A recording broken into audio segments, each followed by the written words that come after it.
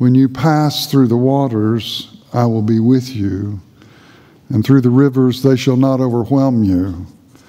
And when you walk through the fire, you shall not be burned, and the flame shall not consume you.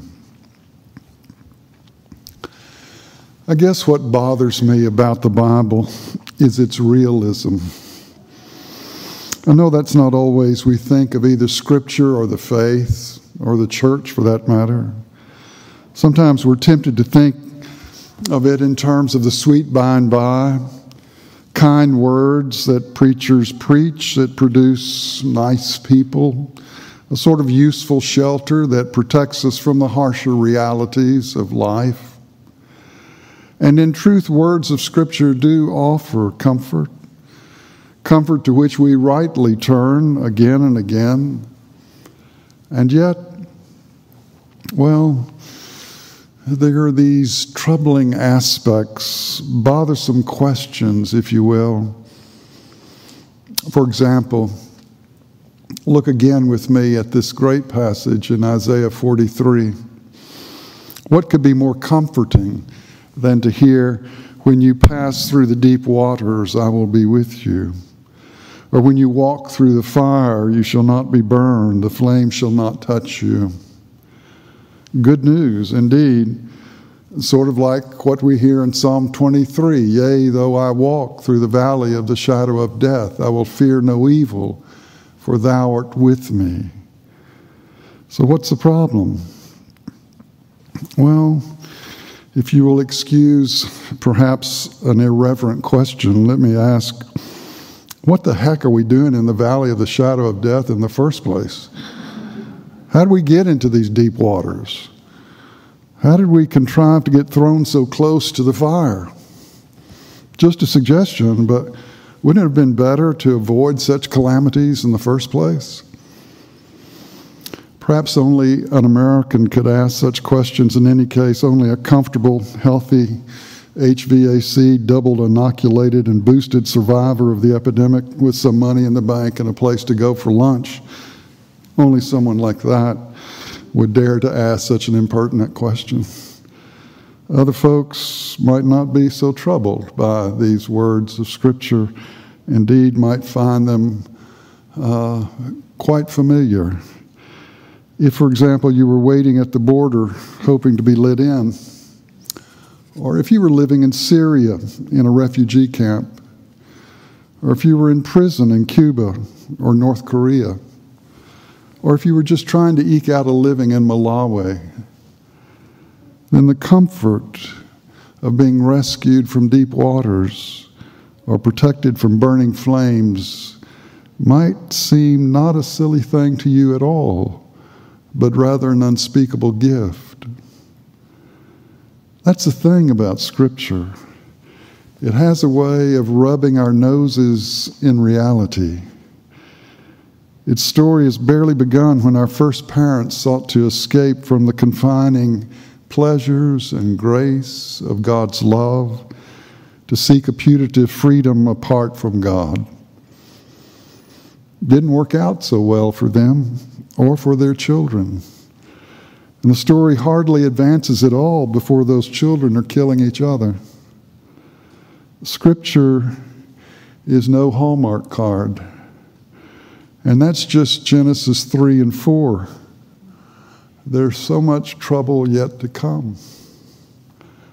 Isaiah is writing to a people who've been on the receiving end of a long story of losing.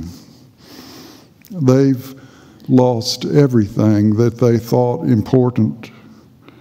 Their land, their king, their home, and they're tired.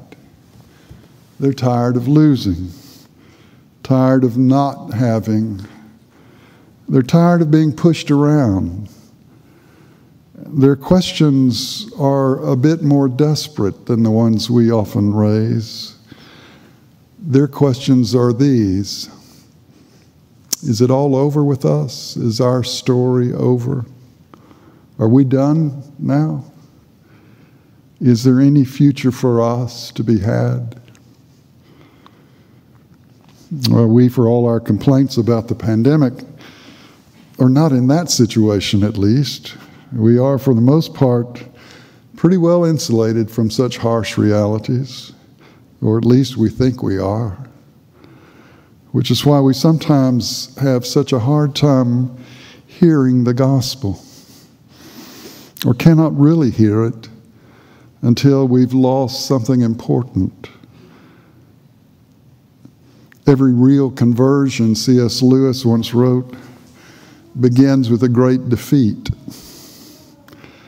The people we meet in the Bible are people who know what it is to be defeated. A paradise lost in the case of Adam and Eve. A home, familiar home, in the case of Abraham and almost his son. A brother, a home, almost two sons in the case of Jacob.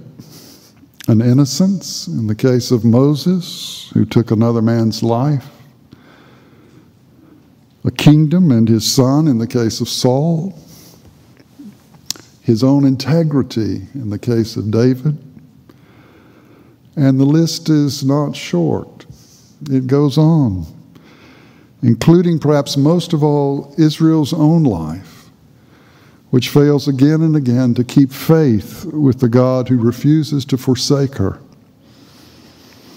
In many ways, it's not a pretty story, but it's one that does not blanch or flinch in the face of real defeat and utter failure, and is not afraid even to name that. A story that is not afraid also, strangely, to speak of real comfort and real joy. The source of that comfort and joy can be found in Isaiah's simple words that he repeats again and again throughout this 43rd chapter. I will be with you. Do not fear, for I have redeemed you. I have called you by name. You are mine. And when you pass through the deep waters, I will be with you. Do not fear, for I am with you. Does that strike you as a strange source of comfort? It's not a nationalistic victory. There's no vengeful triumph over our enemies. No celebration of our own virtues and resources. No, just, I am with you. Can that be enough?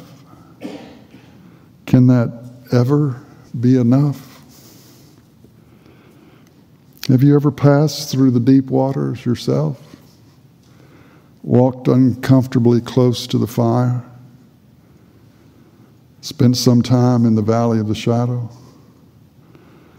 I'm sure you have, and no doubt much more than I have. And you could tell me stories of what that was like. When our youngest daughter was 5 years old, she had open heart surgery in Houston. I don't know that she was old enough to be that scared, but her parents were.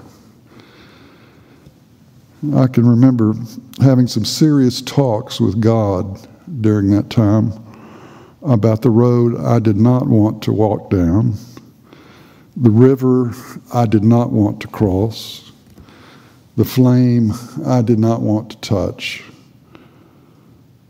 The night before the surgery, the surgeon's young assistant, a cardiologist who later became well known in his own right, came into our hospital room to explain to us the surgery and to map it out on a diagram on a piece of paper for us to see what was going to happen.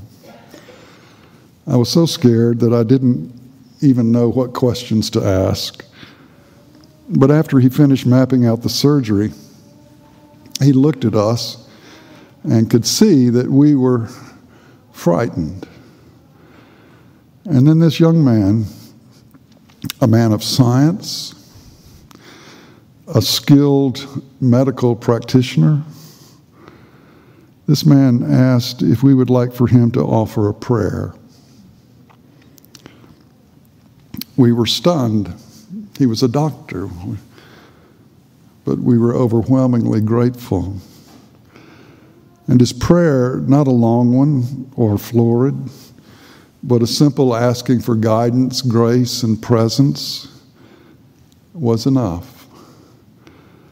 The deep waters were still there, but they didn't scare us so much, and the flames seemed for a while a little bit further away.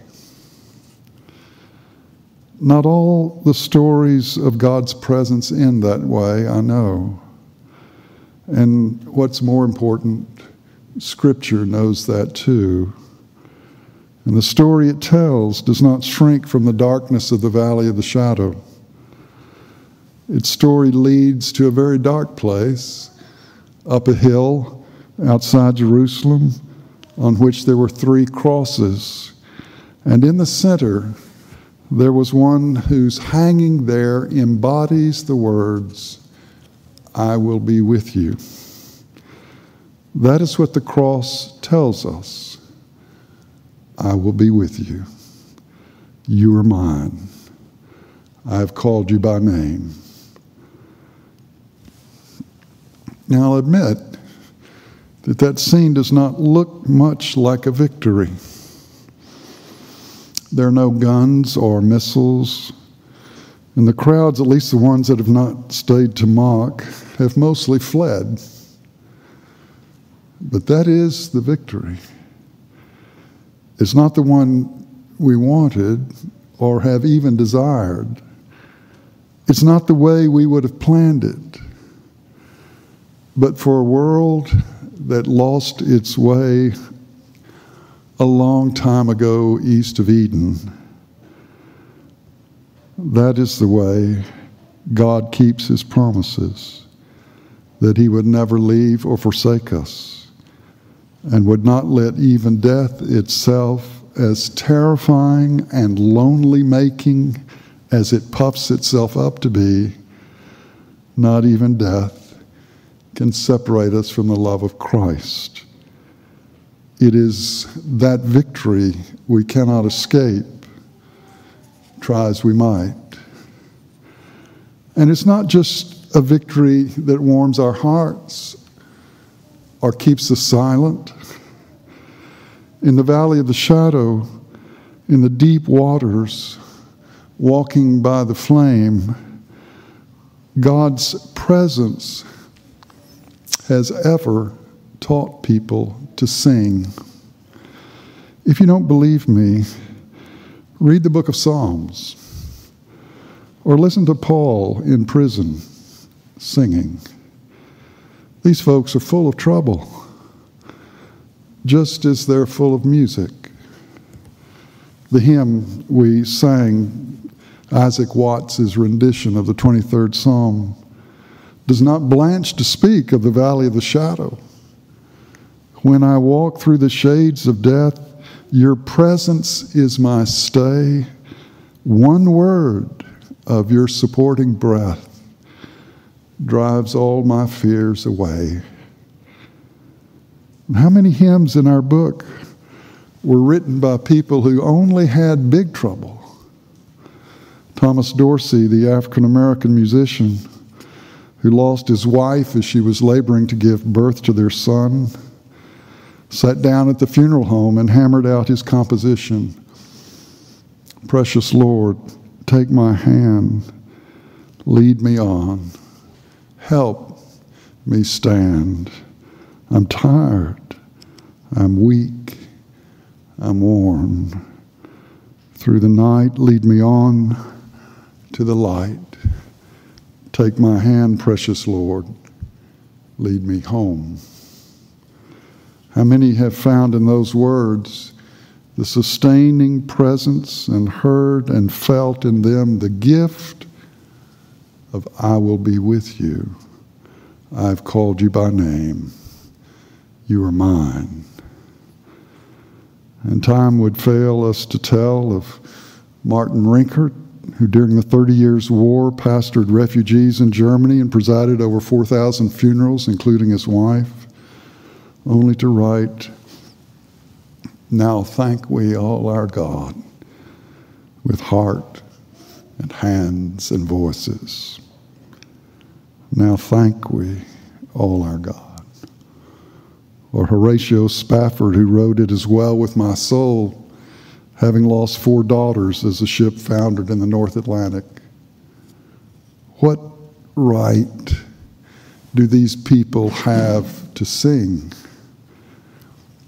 What right indeed? I suspect they would be embarrassed to be called heroes or heroines of the faith or saints even. They were people simply in big trouble, who had faith and who knew in the midst of deep waters and fiery flames what it meant that there was one whose promise to be with them had given them a victory not always easy to understand, apart from the hill that had 3 crosses on it, and the one whose love would not let them or you or me go. That is the reality that Scripture insists on rubbing our noses in each Sunday. I think that's actually why we come to church, namely to get a shot of reality, the reality of God's sustaining presence in the midst of a loud and all too unreal world. It is true, it's not a Hallmark card, this gospel, and it's not exempt from heavy burdens of trouble and sorrow. But it gives us each day one who bears our burdens and carries our sorrows and whose love will never let us go. And the gift is to be in his company. In the name of the Father, and of the Son, and of the Holy Spirit. Amen.